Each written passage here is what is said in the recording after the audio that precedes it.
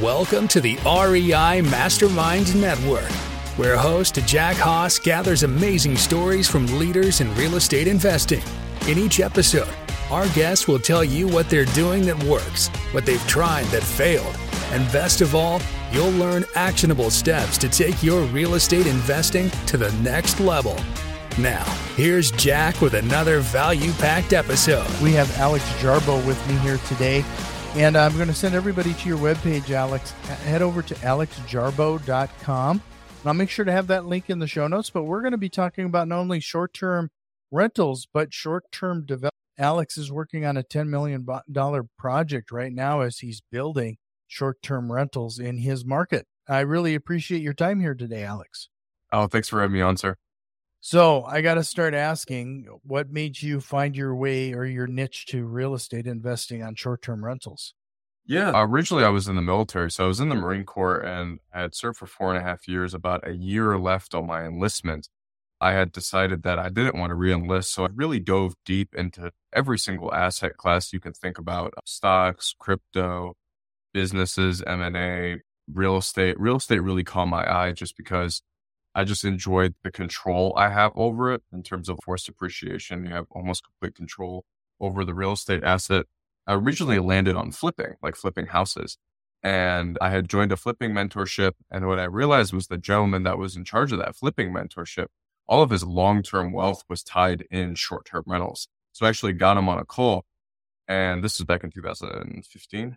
And I got him on a call and I was like, I'm obsessed with that. Like that's the coolest thing ever. I want to invest in short-term rental. So he helped me choose, or he let me decide on how to choose a market. And then also like what goes into a good short-term rental. He had also shown me his numbers.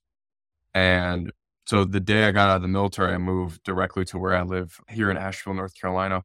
And I got my real estate license when I first moved here.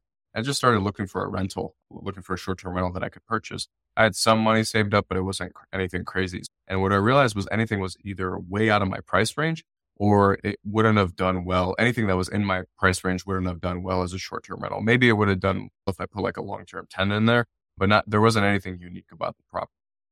So I decided it was about 6 to 8 months of looking, and I decided to build my first real estate investment, ground up development. It was an 800 square foot A-frame that we own to this day. And then 1 turned into 2 turned into 4, brought on some investor capital. And like you said, like we're developing over $10 million in real estate today and hoping to triple that next year. You mentioned you were looking for a unique piece of property in which to do short-term rentals. What were you looking for that wasn't available? At that time, I was looking for something so like the way we develop property is, I like to say Instagrammable properties, a property where the property itself is an experience outside of the city that the guest is visiting. And just what was in my price range at that time, there was nothing like that on the market. There, like even if it was like a small log cabin, my budget was like $250,000. I couldn't find anything even at that time, which was 2016. So you're primarily building log cabins? It's a mix of everything. So what we like to do is we like to develop anywhere between 4 to 12, 6 to 12 cabins at the same time in a cluster development. And they're themed in a certain way, whether it be log cabins, A-frames is really popular right now, modern contemporary barn style houses, cottages, chalets, and then we're playing around with tree houses as well, designing some tree houses. Do you hold all of the properties that you build, or are you looking to sell some of these as well? No. So I'm married to the deal and my investors for 8 to 10 years, depending on what the market looks like at that time. But any property that I develop with my company, I'm an equity and I have equity in the property. And then the management is also done in-house as well. When you're looking at a place in which to build these properties, what have you learned now that you keep in mind regarding a great location? Yeah, that phenomenal question. That is the most important question to ask when it comes to short-term rental development. You have to think so I like to say, you have to think the whole guest experience. So the guest experience doesn't mean just the property where the guest is visiting. What the guest experience also means is the drive to and from the property. So what I like to say is you don't want your guest to be driving 30 minutes up a gravel road to get to the property. A lot of times they'll be driving it at night. A lot of times they'll be new to the area. Sometimes they'll lose reception. You don't want them to be scared or / annoyed before they even get into your property. So access to the land is one of the most important things I like to look into. We're in the mountains here, but it's more important to me than views or anything like that. It's how is the guest getting to the property? We like to be off of a double lane state maintained road or some sort of paved road leading into the property. We'll put in our own gravel driveways. That's completely fine. We've done up to a quarter mile gravel driveway or up to a half mile gravel driveway, but that'll take them anywhere between 3 to 5 minutes to drive through compared to 30 minutes up a gravel road. So access to property is probably number one. With that all being said, it seems like the short-term rental market has just gotten an influx of investors trying to find various niches associated with these type of rentals. Have you found certain amenities that help you stand out? You mentioned Instagram associated properties, but is there anything else that you're looking for that you're building in? The structure and the interior design plays a huge part of bringing guests to the property. But yeah, amenities for sure. So all of our properties currently are permanent foundation stick-built houses. So they're actual houses that someone can live in long term. And the reason it's done like that is because we want to make it feel like home. Even if like our first A-frame was 800 square foot, it still feels like a house, meaning that there's a full bathroom, full functioning bathroom, and then there's a full kitchen. Every kitchen every property we develop has a kitchen that can essentially cook a Thanksgiving dinner if you need it to. High-speed internet has become super important, especially after COVID, because people are still working. A lot of people are working remote permanently, or at least on some sort of flexible schedule basis. Amenities like internet are super important. Hot tubs are always going to be important in the mountains. Nothing gets more iconic than like a log cabin in the mountains with a hot tub. So hot tubs tend to add anywhere between $25 to $50 a night on your daily rate as well. It's interesting. You mentioned the last couple of years with the lockdowns. It sounds like there's a trend when it comes to short-term rentals. You saw an influx of residences, people renters, because they didn't want to be in a compact or multi-use building material in hotels and the like. So it seemed like there was a kind of a surge in the short-term rental market actually over the past couple of years, which is kind of the opposite.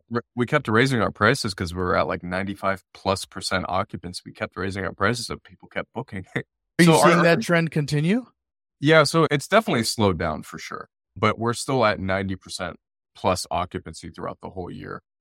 Our prices fluctuate daily based off of a dynamic pricing tool we use, but yeah, COVID, that wasn't our original plan because we started developing prior to COVID. Then we had rentals prior to COVID, but I went further out from the city just because I had to, because it was cheaper. I just couldn't afford it at that time. But that played into our strategy once COVID happened and the lockdowns happened and we got past the first lockdown, the first couple months, people left the metro cities and they went into more rural settings. And especially, like I said, especially now with people working remotely and people are a little bit more comfortable traveling off the beaten path to get to these unique properties, the occupancies are standing true. Maybe it's a little less busy, but that was expected once the borders opened up, that people were going to start traveling internationally again. And then with so many people trying to get into short-term rentals, have you found any marketing strategies to help you stand out from the crowd? Because there's sure a lot to, especially when you're starting out, getting that superhost status or what have you. It's not an easy process. Yeah. So the superhost status, yes. I like to look at, outside of just owning a short-term rental, which is one real estate property, you have to look at even if you own one, you have to look at your whole property as a business. You're operating a business there. It's not just a property. So with that being said, I look at Airbnb. I'm super grateful for Airbnb and VRBO both, but they should be just looked at as a marketing arm to your business. Now, what that means is the way you had asked how we differentiate ourselves is in the last 6 months, we've really focused on establishing a direct booking platform, meaning that we have our own separate website. And then a tool that I will recommend forever is a tool called StayFi. And what it is, it's a little disc that plugs into the back of your router. And you can essentially create a landing page for your internet. And so like the guest has to put their email address in prior to logging into the internet. We've hosted over 1,000 guests this year and we've never had an issue with that. And like no one's ever complained about that. And what that does is we get the guest off Airbnb, VRBO, they stay in our property. And then from there, we get their contact info, their email address, and then we can remarket to them and push them towards our direct booking site. That way we have complete control over the guest, which is important in any type of business. You don't want if you own an email marketing company, if you own any type of e-commerce business, you don't want your business to live specifically, say, like on Amazon or on Google or on wherever, on YouTube. You want to be able to control your guest, which is super important. Yeah, I would imagine that those guests that are booking directly with you are just, in the end, far more profitable. They're far more profitable. You can offer more discounts because the service fees aren't as crazy, but it also lends to a more intimate process as well. It's almost gone full circle, because back in the short-term rentals have been around forever. It's not a new idea. It's just the way we book them has become with Airbnb and VRBO and the other online travel agencies. It's just easier to book. Back in the day, you had to pick up a phone to call a real estate agent to book a short-term rental. So it's almost gone full circle now, because back in the day, before even Airbnb existed, people had their own websites. If they owned like a complex or like a log cabin court of some kind, they would push people towards a site. And it's going full circle now, where it's like, again, it's like we're integrating with Airbnb and VRBO for them just to be a marketing arm to bring people into our business. So how many of these have you built so far? We've built 13, and then we're building another 24. That's where the 10 million comes from. And just as we're recording this, we're going to list 11 in the next 2 months. 11 more are going to be done in the next 2 months. So what are some of the lessons you learned in building, like in dealing with the contractors and timelines and project management associated with all this? Yeah, that's a phenomenal question. Obviously making sure that you're vetting your GCs, that's huge. And making sure that you have, when you're investing in more rural settings, making sure that your GC should be doing this, your real estate agent should be checking up on this as well, but making sure you have access to things like electricity and internet. Sometimes like certain easements are required, especially if you're like operating in private neighborhoods and stuff, making sure that all of that is hashed out during the due diligence phase before you close on the land. That's been huge. And then just working with people, and it's a little bit difficult when you're first starting, but working with people that you can get a feel for, that like they can grow with you. That's been huge, is understanding people's goals. Maybe some some GCs or some tradesmen don't want to build as many as you want to, if that makes any sense. Maybe they're comfortable with a certain amount of work, and just understanding that is super crucial. So just understanding the goals of everyone that's working for you is very important. That goes for any business. Yeah. Just to remind everybody, head over to alexjarbo.com for more information about Alex and his team are doing there. And I'm going to transition into the team. You talk and just make sure you vet your GCs and everybody accordingly. But what type of questions are you typically asking to make sure that it's just frankly a good fit? Yeah, you want to see what projects they've done in the past. You don't want to be the one that they're learning on. So that's number one. Number two is understanding what type of license they have. So if we're operating in the States, I always like to work with GCs that have something called an unlimited license. And there's a certain threshold they have to meet to be able to get that license. That's a really good way to vet a GC, is asking them, do they have an unlimited license, or if their license is unlimited. And then, yeah, just also a really good thing that I've actually never thought about until now that we've gone through is understanding and making sure that they've actually worked with a bank in the past, because some GCs will specifically just work with people that have cash that are building their projects.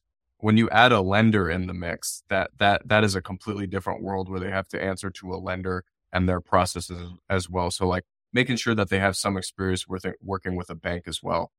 Forgive all the questions, because building short-term rentals new is just a new concept. Earlier you mentioned you couldn't buy a cabin for $250,000 at the time. Is that approximately what you're building these for today? That first A-frame with the land, with turnkey furnished, everything was about $250,000. And to put that number in perspective, that cabin last year, A-frame cabin, whatever you want to call it, that A-frame last year grossed $82,000, and then it netted after debt service $46,000. So that's a pretty big number. Yeah. Like you get 2 or 3 of those and you're pretty much set, unless you want to go as big as we're doing right now. Do you have a limited amount of a requirement regarding how long somebody stays there? I've noticed it. I can't imagine. We typically don't target the midterm guests. Well, 28 days, 30 days plus. There isn't necessarily, we've never, honestly, out of the 1,000, we've never had a guest that has stayed over a month before. And that's probably just because the way the properties are, like they are smaller properties for the most part, anywhere between 400 to 1,300 square foot. And we're in a vacation area. So it's like, I don't really see people staying here like 2-3 months at a time. We wouldn't want that anyways. Do you have these cabins like on water and that too then? So there's other activities? Yeah, no water, but mainly all mountain views for the most part. Either mountain views or some sort of wooded setting. With the lockdowns and everything, we also experienced supply chain issues. And in the mountains, I'd imagine that might have been even amplified further. What kind of obstacles have you run in there?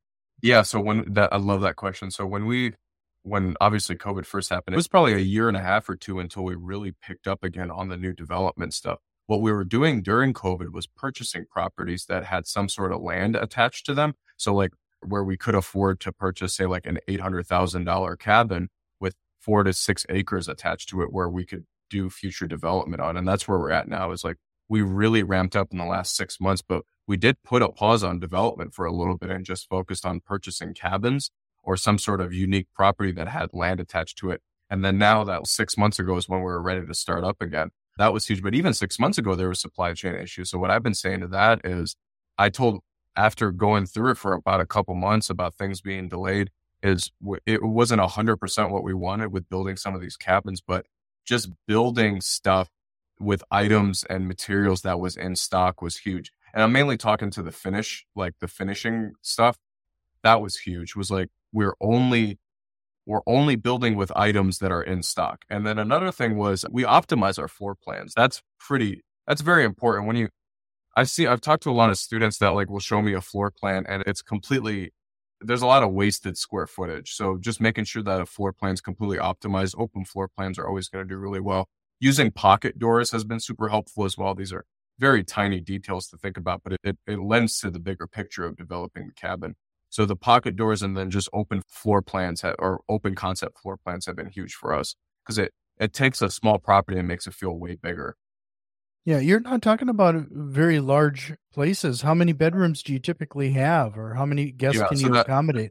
First one with 800 square foot, it has a loft with a ladder. It has a queen bed up there, and then it has a bedroom downstairs as well. So 2 bedrooms. And then we have a queen sleeper sofa. So that one can sleep 6 people comfortably. It could sleep 6 people. We don't like to go over that number. Okay. And is that typically what the other ones are looking to? Yeah, 4 to 6. I don't like to do 2. Usually you can get away with 4. If we're doing 2, then I feel like the property is a little too small. You can't do the full kitchen or maybe even a full bathroom. When I say full bathroom, some of our smaller, like our 400 or 500 square foot properties have just a shower compared to a bath. But yeah, I don't like to do 2. Usually you can get away with 4. So since these are in rural areas, are you having to deal with wells or septic systems or anything as well? Yeah, every single one of the properties is on well and septic. So those permits tend to be right now about 12 to 16 weeks out. So we'll actually pay for the permit up front and then we'll include it in our budgets. And then I'm essentially reimbursed once we close on the loan. Once we get under contract and we get to a certain point where we feel comfortable that we're going to close, we just submit that permit while we're still in the due diligence phase.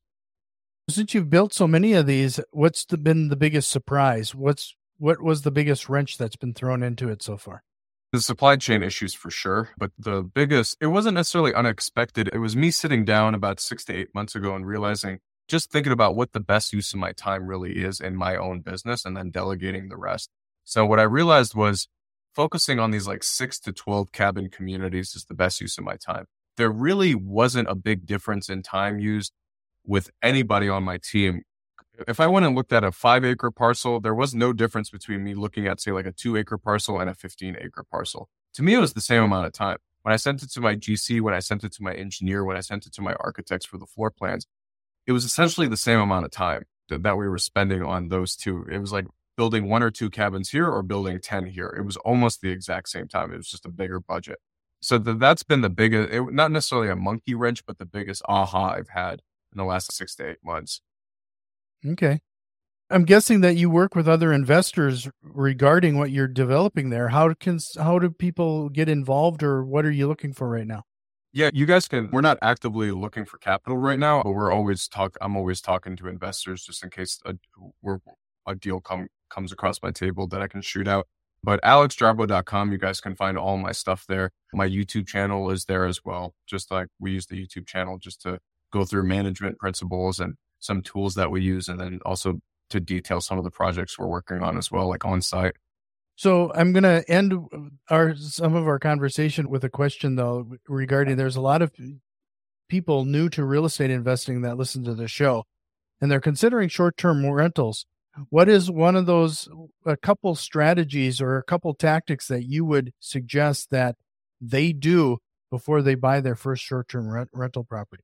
Yeah. So if they're looking to buy or develop, one of the easiest ways to do it is to get a HELOC or do a cash out. I wouldn't do a cash out refinance right now with the rates, but doing a HELOC and tapping into the equity of your home. And essentially, I've seen a lot of people do this, essentially build an accessory dwelling unit in their backyard, like just a very small property, and then rent that out. And that essentially pays the mortgage for both properties. That's one way I've seen do it. But just doing your due diligence, there's a phenomenal tool that's a free tool that pulls all of the information from Airbnb and VRBO, and it'll show you exactly what properties are making in your market.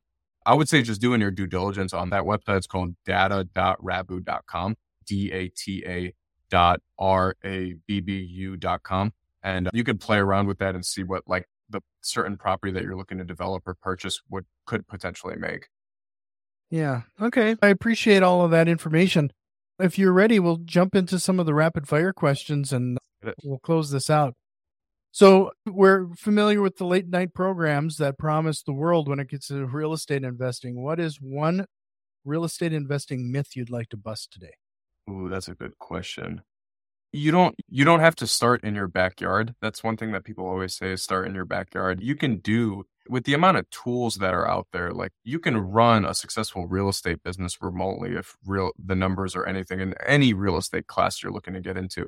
If the numbers don't work in your backyard, you can go nationally if you need to. Okay. And then what book would you recommend everybody checking out, or what are you reading right now?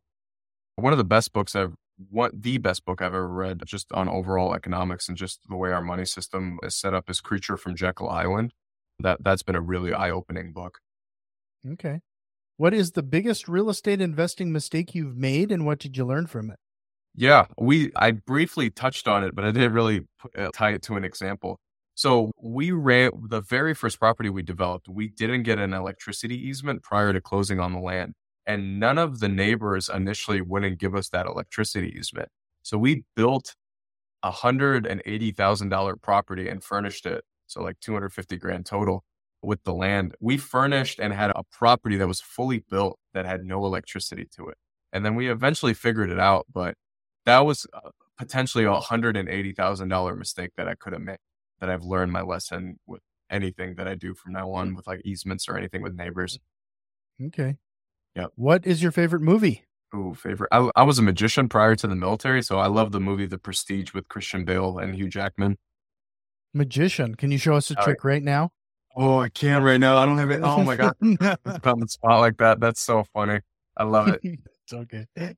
So if you I'll could be go ready back next time. Ever hop on. Okay, I'm going to hold you to that. If you could go back into time and give your younger self one piece of advice, what would that be? Just persevere. Focus. Set aside anywhere between an hour to 3 hours a day to focus on one thing. And you had mentioned what my other favorite books are. The One Thing by Gary Keller and Jay Papasan has really been a framework for me.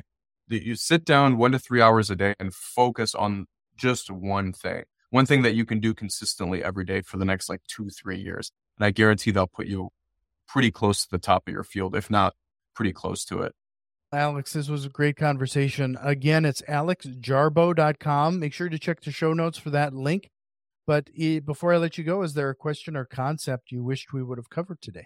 No, one of the things is just making sure that you have some sort of mentor. That's been huge. That in every stage of my life if you look at the military in the last 10 years, there's always been, looking back, there's always been a mentor that's been there for me that helped me get to the next level.